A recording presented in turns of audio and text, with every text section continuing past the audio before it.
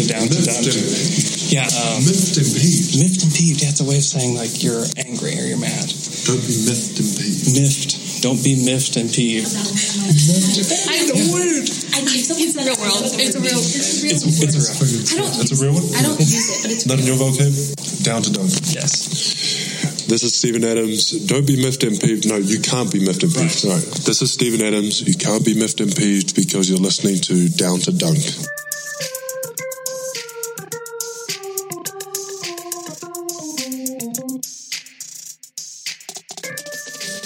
Welcome to Down to Dunk. This is your host, Andrew Schlecht. We are part of CLNS Media, dailythunder.com, also featured on Dash Radio at 5 o'clock Central Time. With me today is my good friend, Michele Berra. Michele, what's up? Well, I slept like 3 hours and a half, mainly because I was reading Stephen Adams' autobiography, which is great, just great. Should we share a little story from it? Yeah, you read it. I mean, you're better in English, so. Okay, so this is a story about Stephen Adams throwing shot put. By the time Nationals came around, I was throwing the shot put 45 feet and feeling confident. What I failed to notice were the occasional news stories about a guy called Jacko Gill, who had set a junior world record at the age of 14 and won gold at the World Junior Championship. He didn't look very big and was certainly not as tall as me. Then he got up for his warm-up throw, heaved it close to 60 feet. Man, what a D, I thought. At least pretend you're trying. Oh, he's so good. Yeah, and then he basically says, I finished it up in fourth place. Right. And decided to end my athletic career then and there. So basically, he trained for 3 months. He was extremely good at it, and in one day, he decided to quit it because he was not the first one. Right. Like, it was not like the first of his nation. Yeah. Because he wasn't the best. Oh, man. Yeah. I think it'd be good to go ahead and share the Noel one, too, then.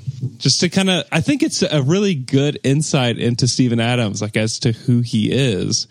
Because he did, like, he played against, like, Andre Drummond and Nerlens Noel, and he wasn't as well known as those guys, but he ended up, like, playing really well against those guys, and I think that's what kind of spurred on his basketball career, because I do think he's a guy that wants to be the best and, like, strives to play against the best. And that's you see him play against teams like Golden State and Houston, and he typically plays his best against them. And so when he sees the best competition, I feel like he kind of plays up to that. Here's the story about him and Nerlens. I went into the game knowing that if I was ever going to stamp my name on the collective basketball consciousness, it would be by outplaying Noel. Of course, he was good. It took me a few minutes to adjust to his speed, but once I sussed out his moves, I knew we'd be an even match. Late in the third quarter, I saw Nerlens under the hoop, waiting for the pass. I knew I couldn't let him get an easy dunk like that, so I boosted and got there for the block. My only one of him all game, and maybe the one play that edged me in front of him in that contest. It's just an amazing story. And I also need to ask him, what does it mean for you to boost? Like, what is there? Is there like a setting inside Stephen Adams that just makes him boost? And like, why aren't you should probably boost a little bit more, man? But that's just such a cool story to see. And now that they're teammates, I think obviously this will be asked by somebody about that moment, and maybe if Nerlens remembers it. But yeah, it'll be interesting to talk to Adams after reading this and to get a little bit more insight on the man that he is. Yeah, and I think that moment probably meant a lot more for Stephen because he was a guy from New Zealand doing this prep school in Notre Dame. Basically, he described it as probably one of the worst moments of his life. He was thinking, like, I'm going to America and fancy basketball gyms and blah, blah, blah. And that prep school wasn't. And so he had that occasion to rise and show himself to the basically to American basketball, and he did it. So I think that Stephen had, like, reading the book, a lot of defining moments, and probably going up against the guy who was thought to be probably the favorite to be number one pick was big for him. And if you read the book that I advise you to do, it's really full of these little moments that gave me a chance to make it to the NBA. Yeah, that's awesome. Yeah, well worth it. I mean, he's easily the best guy to talk to in the Thunder locker room, and so that's a good enough reason to read it. But his story is just amazing. I mean, it's not your typical journey to the NBA type of story, and so he's just a special guy. So I think it's definitely worth a read, and I'm looking forward to reading it myself. Michele, over the weekend, or I guess the last part of the week, Team USA practice happened. Paul George and Russell were buddy-buddy. Even Russell and Kevin were buddy-buddy, which is kind of interesting with all the weird rumors, or just it's not even a rumor. It's just people talking about, and I'm not aiming to talk about Kevin at all throughout this, but that's there, that it would make sense that if he wants to kind of redeem his basketball life, coming back to OKC makes a ton of sense. Whether or not that will happen, I have no idea, or what the odds are, I have no clue. But it's just something to kind of keep in the back of your mind a little bit, because it does seem as though Kevin won't be with the Warriors for more than a couple years, I would guess. And he'll be going somewhere else. I would guess he would not come back here, but there's people that know things that keep saying it, and I keep telling them to stop, but they don't stop. But Paul George was asked about Dennis Schröder, and he said that he thought that Schröder was the best backup point guard in the NBA. And I thought, is he? That's interesting. I don't know if he is. And then I thought, well, where does he even rank among all point guards? Woj just tweeted that the Hawks will place Anthony on waivers within an hour. What we've known for like a month, basically. I'd like to thank Andy's Frozen Custard for sponsoring today's show. You got to go to Andy's right now. They've got a new concrete, and it's a peach concrete. It's so good. I've been really into peaches lately. We've been buying a lot of them from the store, and then when I saw that Andy's had a peach concrete, I was all over it. When I went there that day that I found out, and I got one, and I'm telling you, it's unbelievable. Also, if you're needing something a little bit sweeter, they have a key lime pie concrete, and I know John Hamm got it and tweeted about it. I know some other people did. It's so good, too. My wife got it the same day I got the peach concrete, and she loved it. I had a couple bites. Man, you've got to go check out Andy's Frozen Custard. Support the people that support Down to Dunk, and get yourself an Andy's. But I just think that it's an interesting kind of exercise to go through, at least for now. And it's hard to say whether this will play out or what this will look like, because there's so many variables. It's not just how he played last year. It's not just where he ranks against players last year. I totally get that. But I think that we need to start from somewhere, and just to kind of see where can we kind of place him in the Thunder rotation, or even against all the rest of the Thunder players last year, and then against other guards last year. And so I don't know if you have a list or a way that you've thought about it with the backup point guards. I think that's kind of a shorter conversation. But who would you place in front of him as a better backup point guard? Or is there anybody? Well, to me, the point is there are no reliable stats of Dennis Schröder as a backup, because I think that you cannot really count his first 2-3 seasons as a Hawk where he didn't play a starting role. And because he changed, you changed a lot during your rookie scale deal.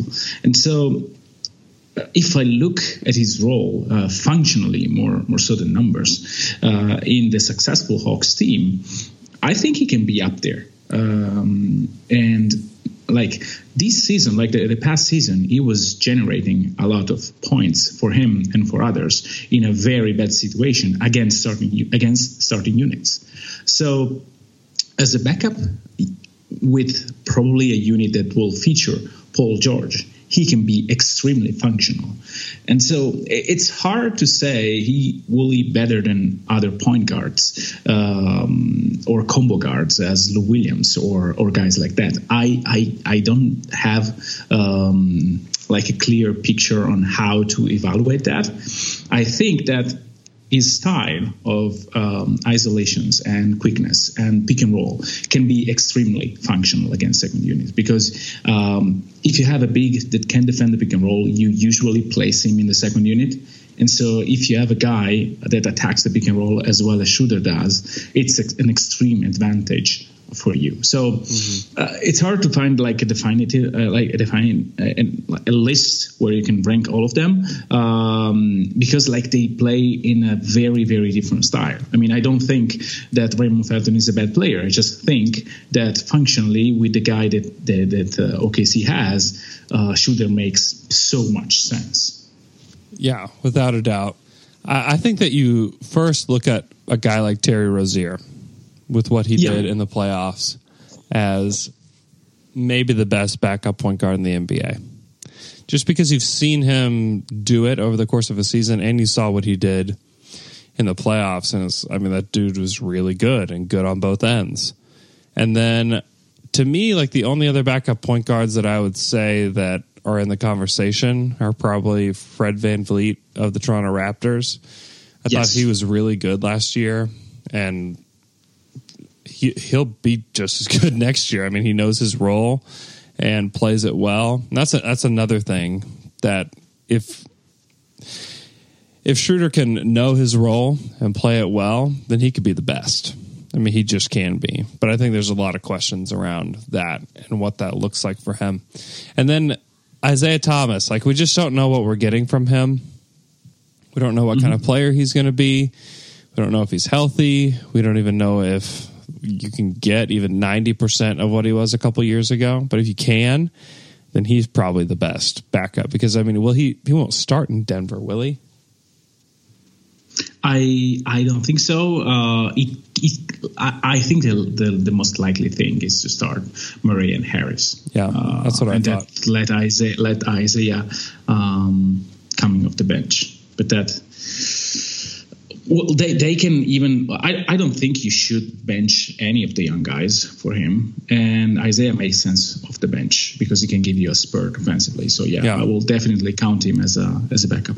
Yeah. So I mean, I don't know where you place him, but I think that he's in that group of backup point guards that really, like, Rozier and VanVleet could start for a lot of teams in the NBA. And if Isaiah Thomas is healthy, obviously he can too. I mean, the dude was an MVP candidate a couple years ago. He can start on a lot of teams. And I think the same for Schröder. I mean, there's definitely, like, Orlando, any of those guys would start for Orlando or for Phoenix. You know, like, those are the two teams that really need point guards. But then there's all these other young point guards where, you know, Schröder is probably better than a guy like Dennis Smith and De'Aaron Fox right now, but he wouldn't start in front of those guys because those are like the quote-unquote franchise guys moving forward. And so, like, there's like those weird situations like that. But I kind of have, in like the grand scheme of things, I have Schröder ranked like in the 20s as far as like best point guards in the NBA. I'm going to read you a list. I want you to tell me if you think Schröder is better than any of these guys. And you'll be obvious no's for most of them. Steph, Russ, Chris Paul, Kyrie, Rubio, Conley, Kemba, Kyle Lowry, Jeff Teague, George Hill, Rozier, Oladipo, John Wall, Ben Simmons, Drew Holiday, Damian Lillard, Dragic, Bledsoe, and Rondo.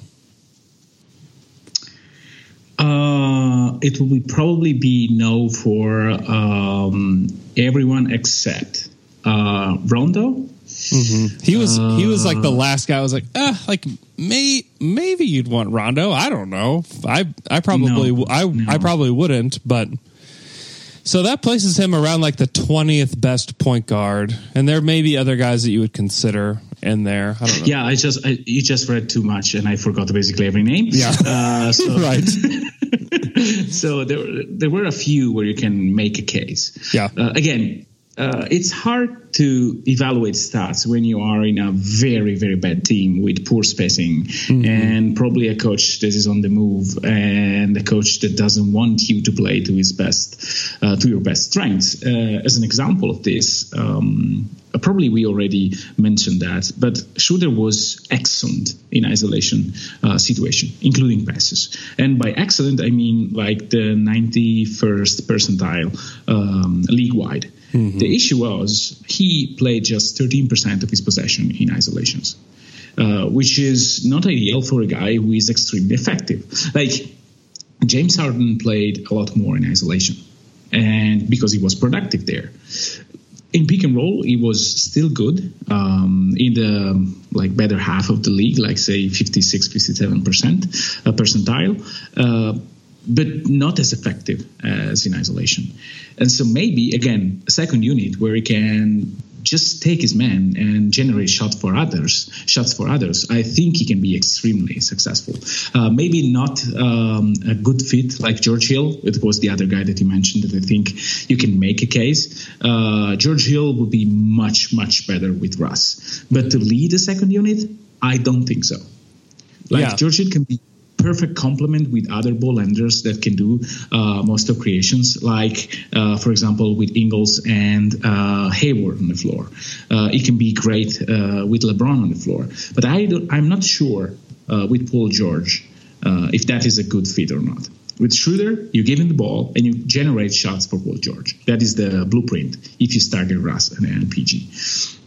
With a guy like George Hill, who is maybe more versatile and is surely a better defender, I don't know if you can replicate the same in the second unit, which is, again, to me, one of the biggest problems of OKC last season.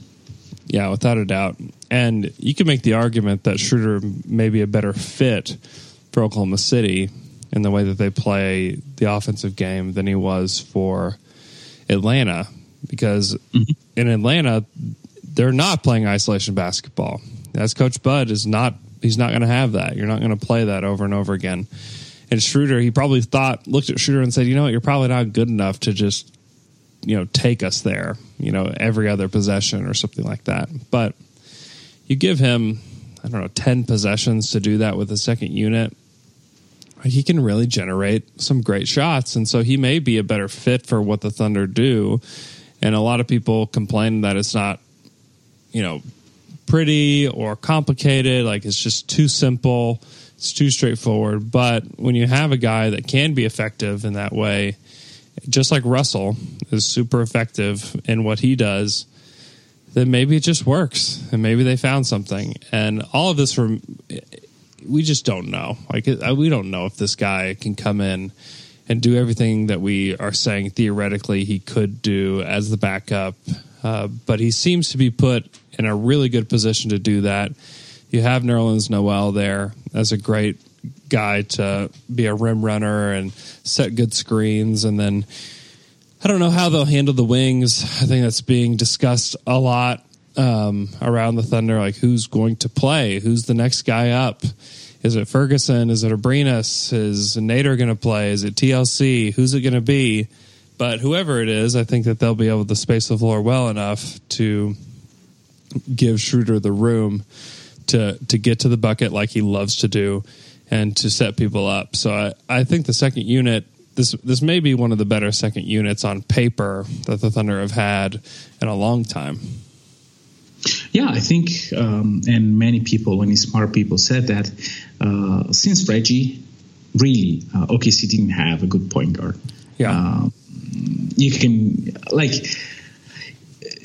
get away when you had Durant because he's KD, and so he will lift the second unit by himself. But even then, I remember looking into stats and say, well, the second unit with Russell is much better because Kevin, he of course is a better player, but to lead a second unit requires different capabilities, and I think that a point guard that can dictate pace and tempo is extremely important. Another player that I can, it's not the same player, but Patty Mills, he can come off the bench with Manu, and they pick up the pace. They lead the second unit with a very defined style of play, and that is more important than the talent alone.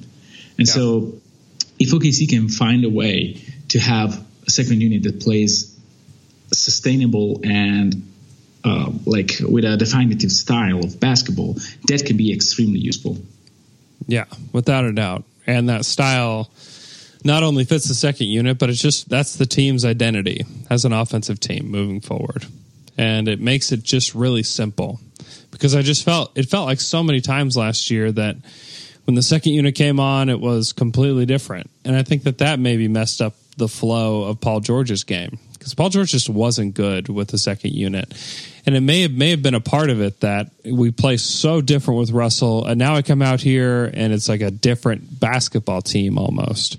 And we can't just keep really much cohesion going.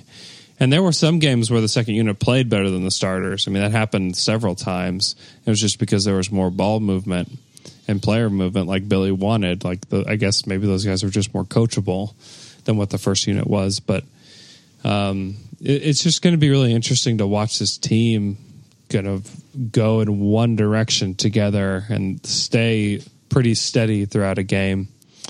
I have some stats just comparing where Schröder was among all guards and then where he was against the Thunder players last year. Or I guess like where he would have ranked on the Thunder last year. So for PER, he had a 17.3 PER, which is good. And he was 19th among all guards in PER. He would have ranked 4th on the Thunder behind Russell, Steve, and Paul George. So that's pretty good. Offensive win shares, he had 1.5, which is okay. He ranked 51st among all guards, but he would have ranked 5th on the Thunder. A little bit better than Abrinas, but there's a definitive 4, and Jeremy Grant was a 3.5. And then the bottom drops out a little bit for OKC. Defensive win shares, he was 1. 71st among all guards, not great. 9th on the Thunder. That's not great. Yeah, 9th on the Thunder. He's basically in defensive win shares the same as Abrinas and Josh Eustace, which should tell you something. Yeah. That's not great. And then Vorp, he was a 0.7 value over replacement player. He was a 0.7. He was 50th in the NBA among guards, which would have ranked 5th on the Thunder behind Russ, Paul George, Adams, and Robertson.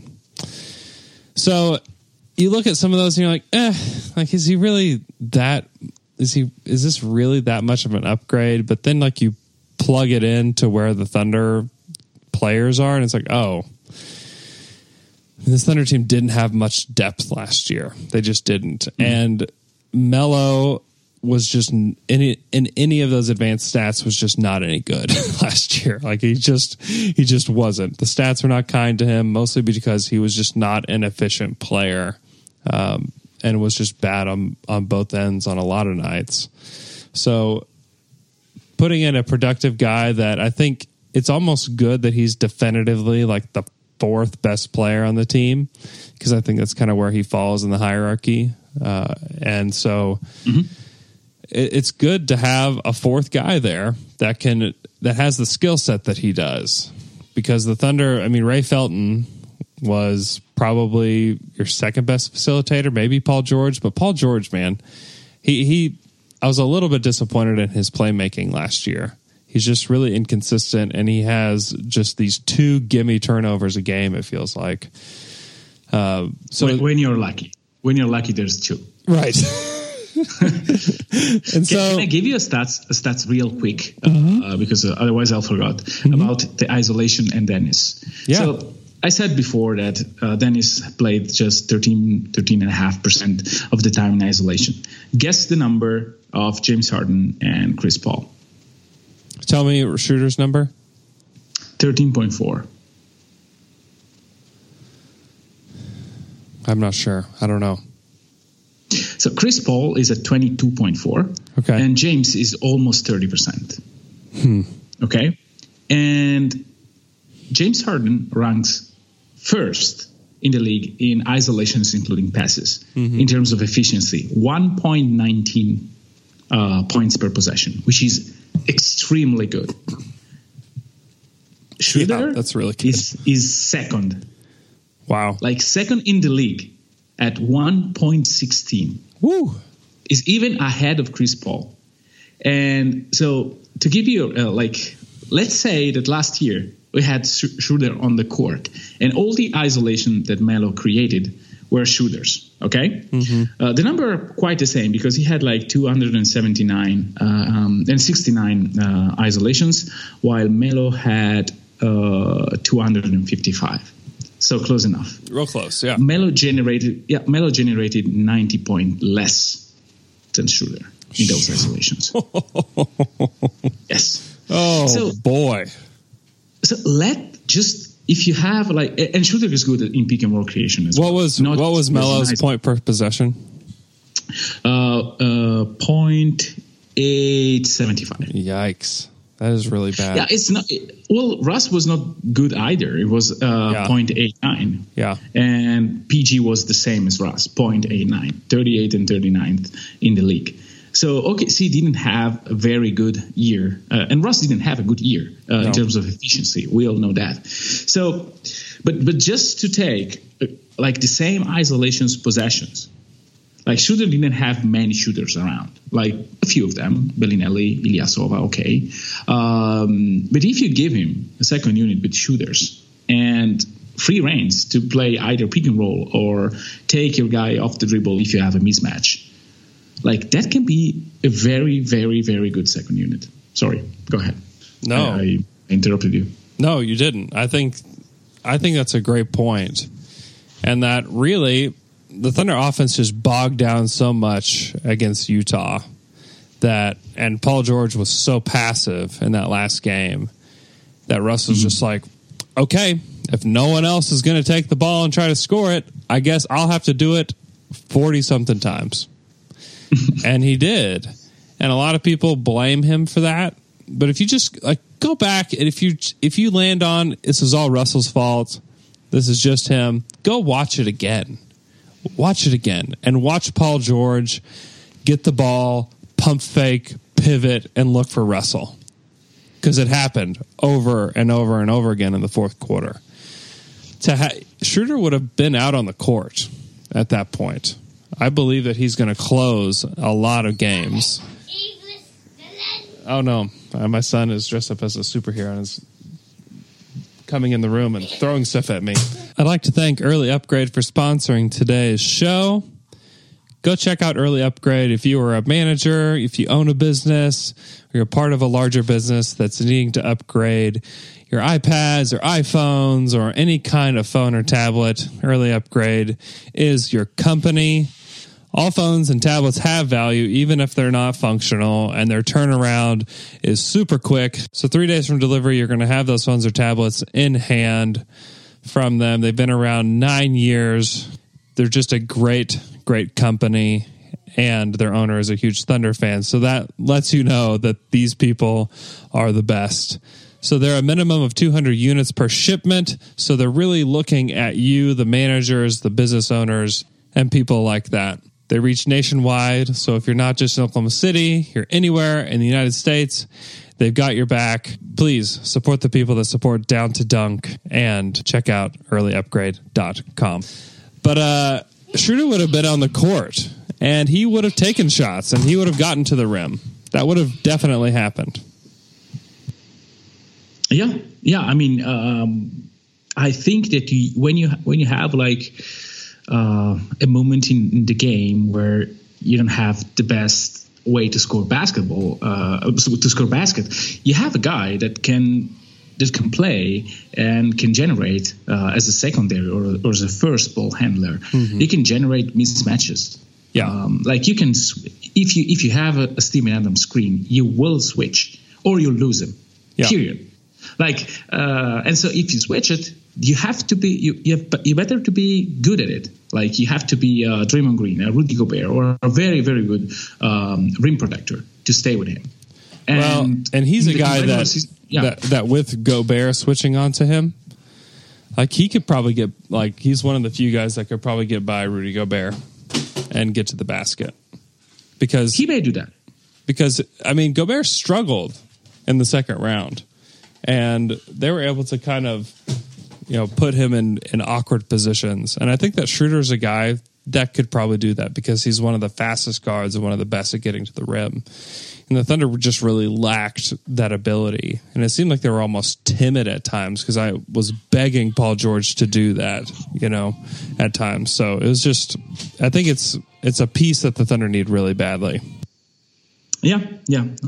Same page here. We'll see how the defensive end of the ball will shape, because that is the thing that worries me the most, probably more than the fit with Russell. I think that with two ball handlers, you can find ways to be effective, even if you don't have all the shooting in the world. Defensively, against top team, that will be the key. Like, if they both are engaged, then we have to see. Like, they can work, but to me, that's the main question coming into the season, more so than the spacing and other stuff that you can carve out in different ways. Like, spacing is not just shooting; it can be movement. That part is again a question mark, but again, it's not impossible. Like, OKC got away with very good offenses with both Adams and Robertson on the floor. There's no way you can be worse with Schröder offensively, or at least it's hard to think. Yeah, and a part of like what Melo was supposed to be was a guy that you could lean on for 20 to 30 points in a playoff game when Russell and Paul weren't playing well. And the fact was that he just was not that guy and wasn't able to do that, and just wasn't hitting anything in the playoffs. And so the Thunder need a guy that can come in and have the confidence to generate points, because that's where the Thunder just really struggled in the playoffs. On which side of the ball? Because he allowed like more than 30 on some nights. Right. It's true. I think, and you're right. There's a lot of question marks. But just being able to score, because it's not like Reggie Jackson was like the greatest defender in the world. I mean, no, I meant Melo. You're talking about Melo. Playoffs. Yeah. Oh man. Yeah, I hate to just trash Melo on the way out the door, but man, he was bad. Like, he just was. The playoff Melo was horrible. It was not okay. Like we are kidding, joking. It's fine. I mean, I think that like Schröder was. If Schröder is that bad defensively, then there are problems. Because Melo was not playable mainly because of his defense, but also he had a subpar, I think, playoffs in terms of effectiveness offensively. So if he can have at least one of the two at a pretty high level, I think he can think of closing some games. We'll have to see how prideful he is. I think that he will be challenged defensively.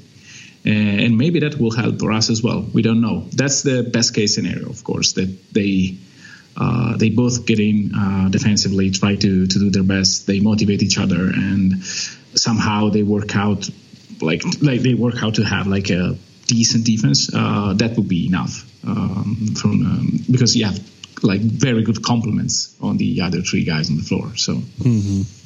I don't know if I've gotten your Melo to Houston comments. What are your thoughts on him on that team? What they look like? He is obviously going to start for them. His mindset hasn't changed at all. And some people are like, well, Melo's gonna humble himself and he's going to be ready to accept whatever role because Chris Paul is going to tell him what to do. And then you hear him lately, and you're like, oh, okay, well. Yeah. He's the same dude, and he's going to be doing the same stuff in Houston that he did in OKC as far as personality-wise and role-wise. It's going to be the same. So what are your thoughts on how that will work?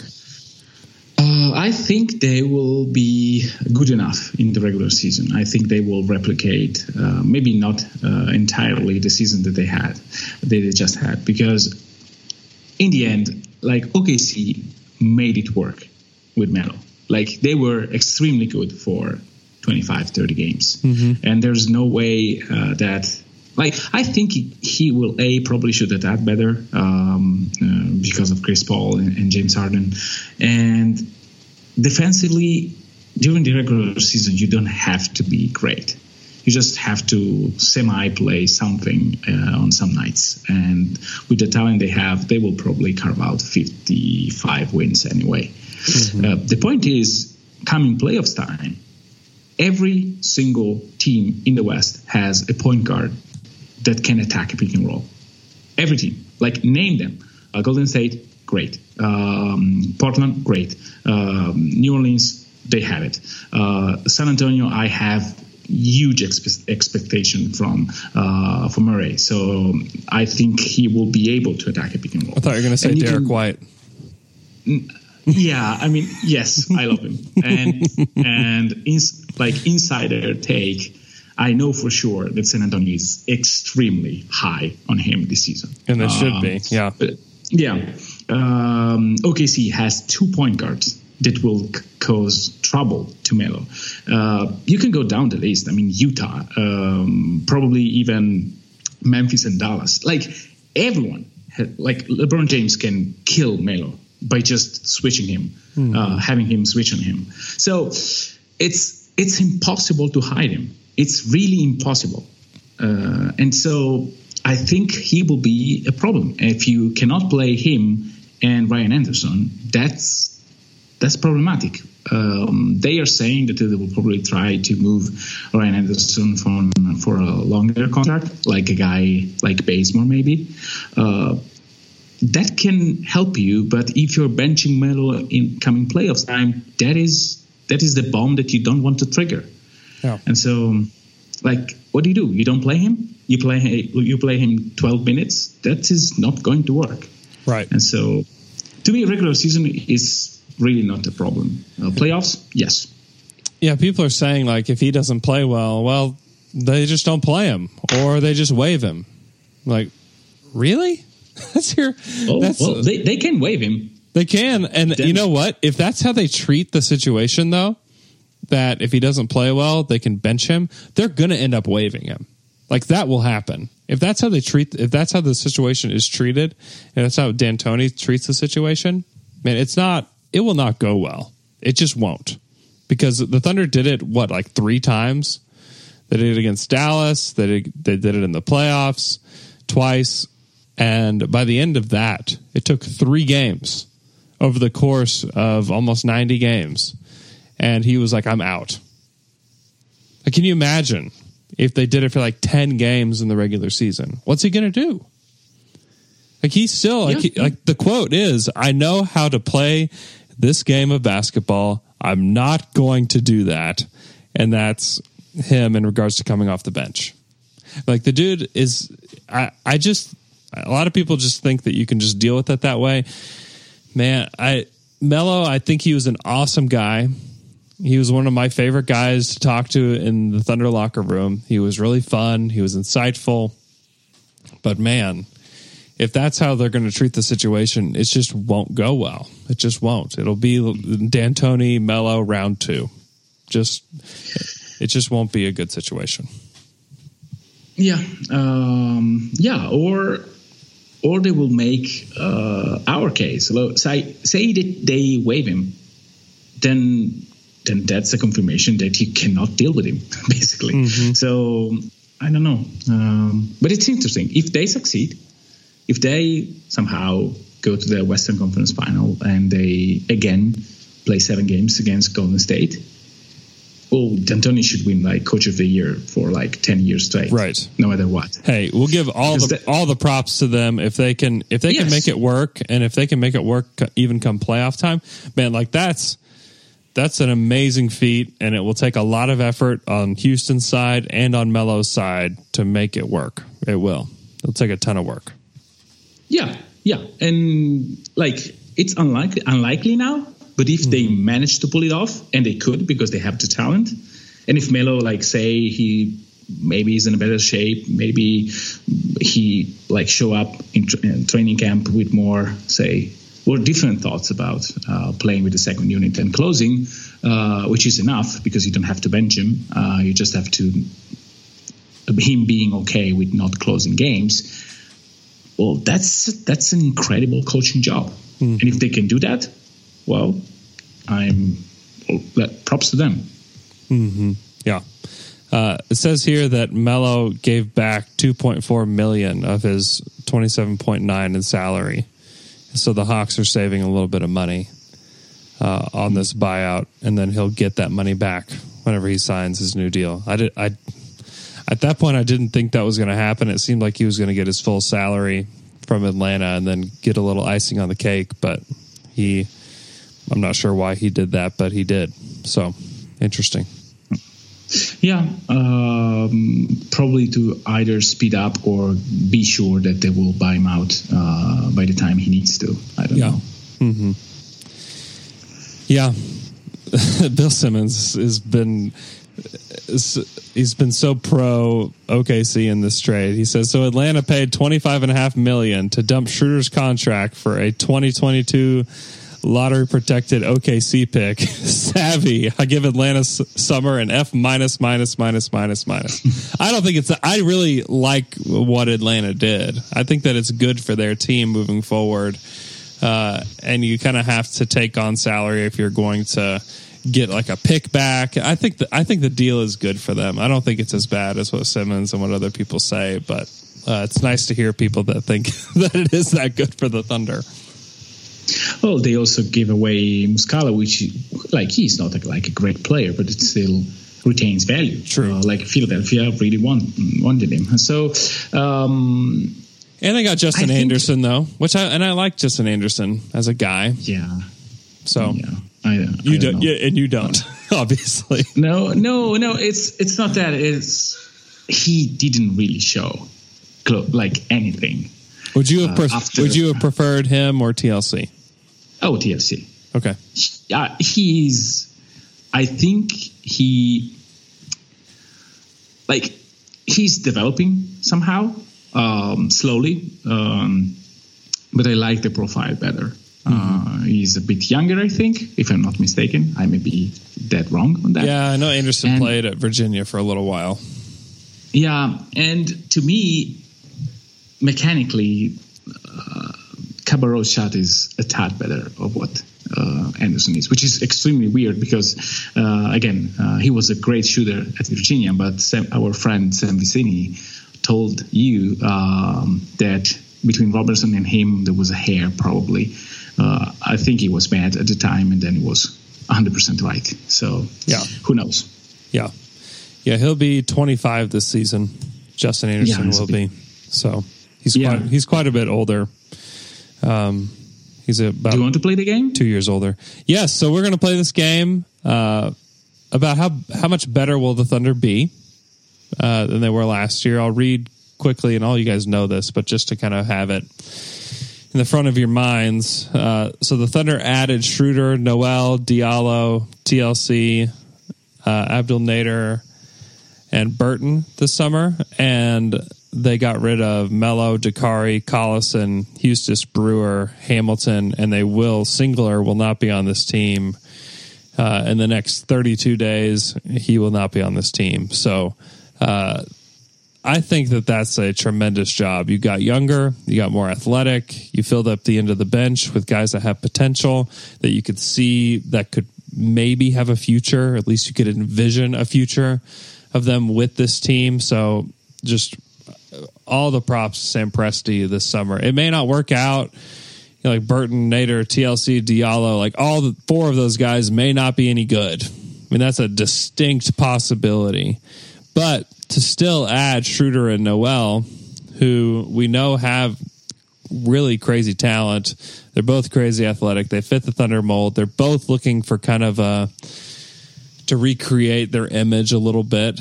And I think the Thunder is a good place for them to land. So, and what they gave up, like any of those names, I mean, Melo is obviously the best of all those, but the rest of them, you're just kind of like, it's okay if they go. So, really impressive job by Sam.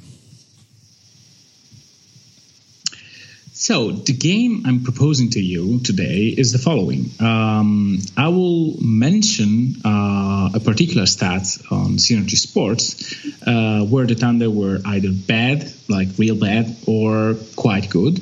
And you have to guess where they rank, around which position they rank league-wide. And if, in your opinion, and then we'll discuss why they should improve and or be worse on that particular stat. Okay? Okay. I want to start from on the offensive side of the ball. I want to start on pick and roll man.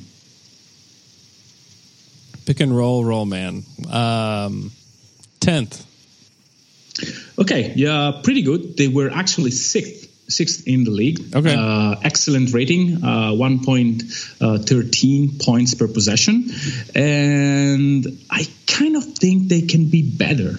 With the second unit, where they basically didn't run enough of that. Right. I think that with Noel and Jeremy Grant, that can actually increase as a production. Yeah, I agree.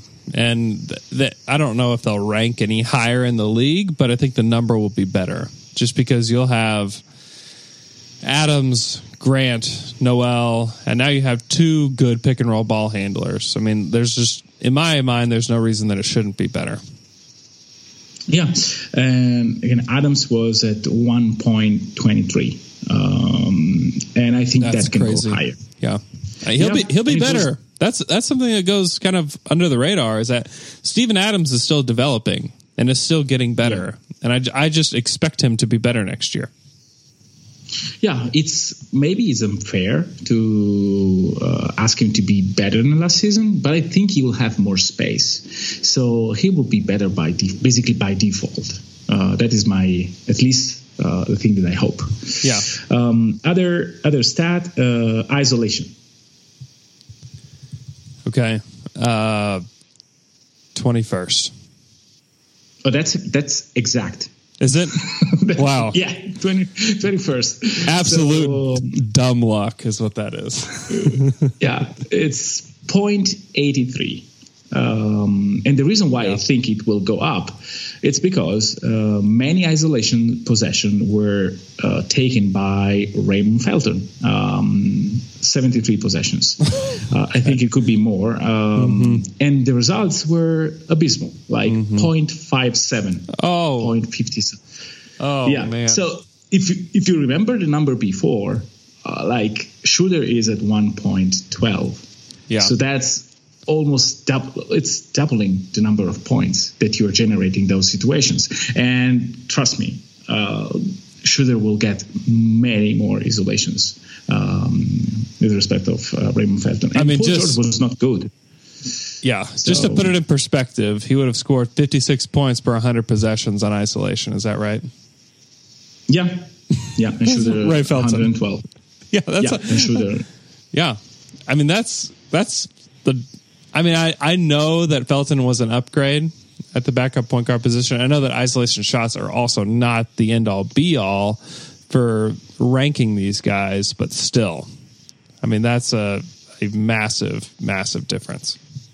Yeah, and if you're going to take isolation shots like Ray did, you'd be better make them. And Schröder, for the better of the worse, is able to generate points, and he was able throughout his career to generate points in those situations, while Raymond was extremely bad. We all remember, and Jay probably remembers better than all of us, all the mid-range shots, out of the rhythm, out of any sort of basketball play that Ray would take. You remember the one that go in and may have won OKC some games, but if you take them all, that's pretty terrible. 0.57 is abysmal. There's no way around it. Yeah. Yeah. Last offensive stats, which I think it's extremely interesting, off screens.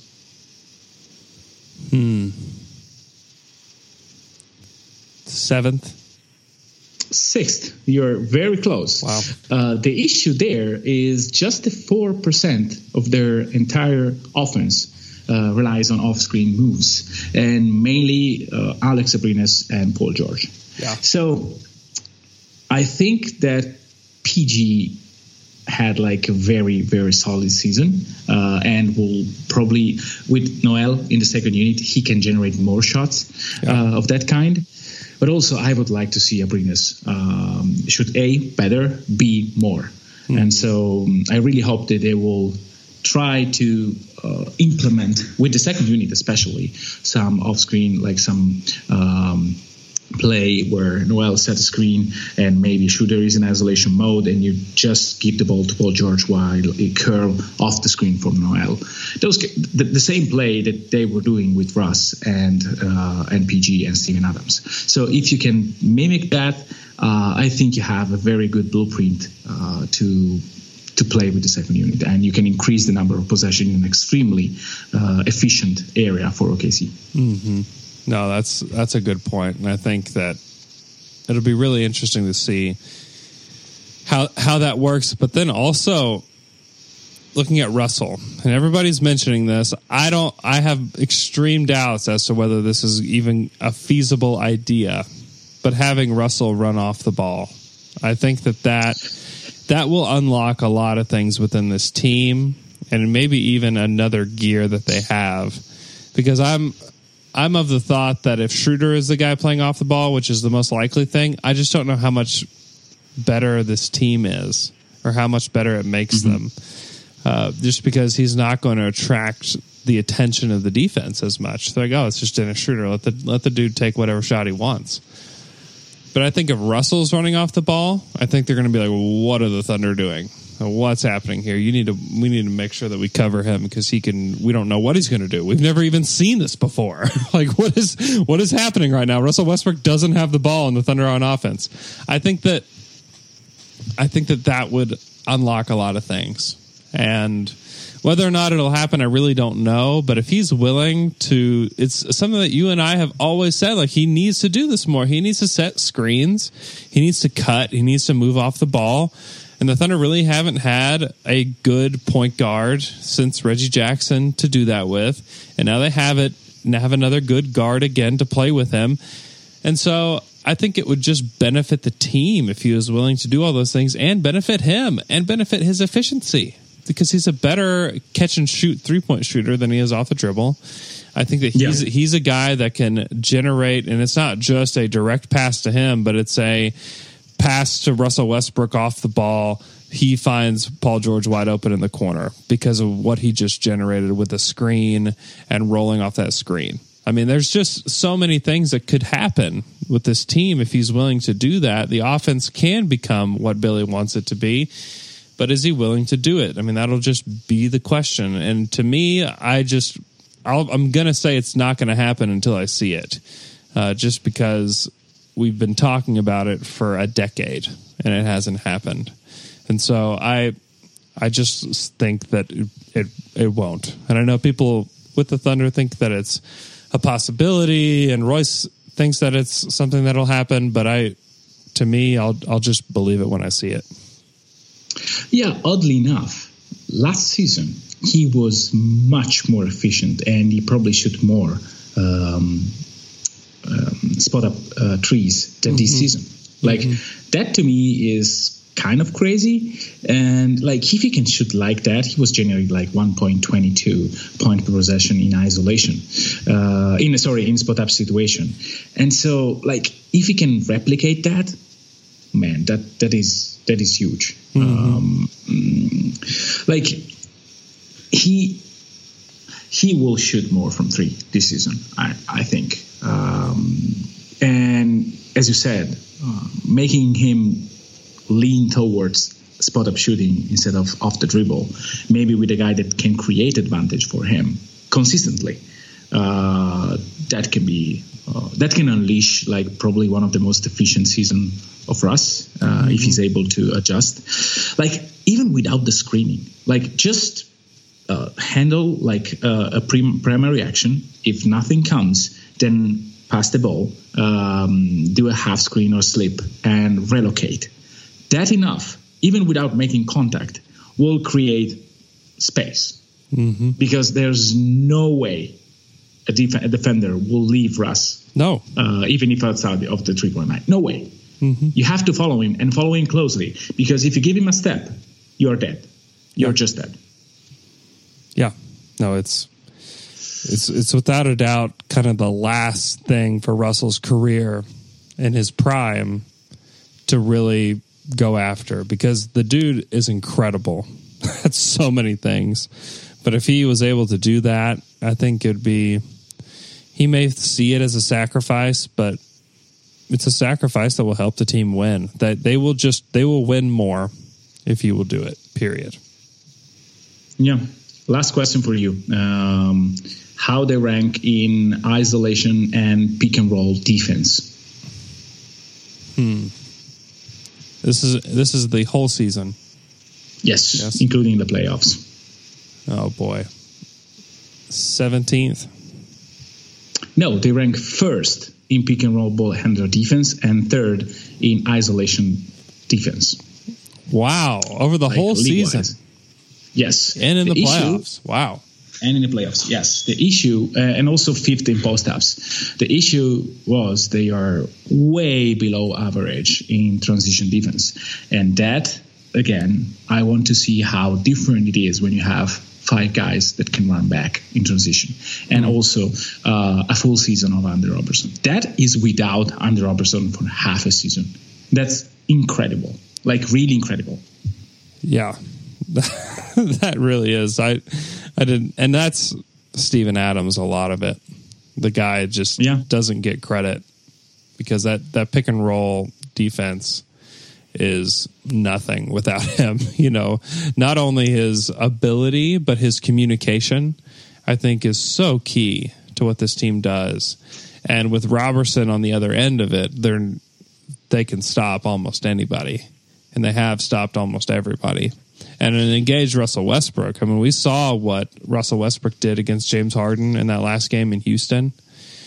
Like, if he's engaged, and maybe Schröder taking some of Russell's minutes will allow him to be a little bit more engaged. And like, we've had these conversations over and over again. Like, it probably is not going to happen, and maybe will only happen on a semi-regular basis. But it'll be interesting. Michele, thanks for coming on the show today. We can follow you on Twitter at Mikey Berra. We can follow your project at chart_side. Follow us on Twitter at Down to Dunk. You can follow me at Andrew K. Schlecht. Please take some time to leave a 5-star iTunes review. You guys have been just fantastic at that. It's been so helpful, and I know that there's still a large portion of you that haven't had the chance to do that, or you haven't really thought about it. But if you could just take the 45 seconds of your life today and do something for us as we record these shows and put them out for you every Monday, Wednesday, Friday, that would just mean a lot to us. If you could do something like that, check out our sponsors, please. And hope you guys have a great Monday. And we'll talk to you guys again Wednesday. We'll talk again soon.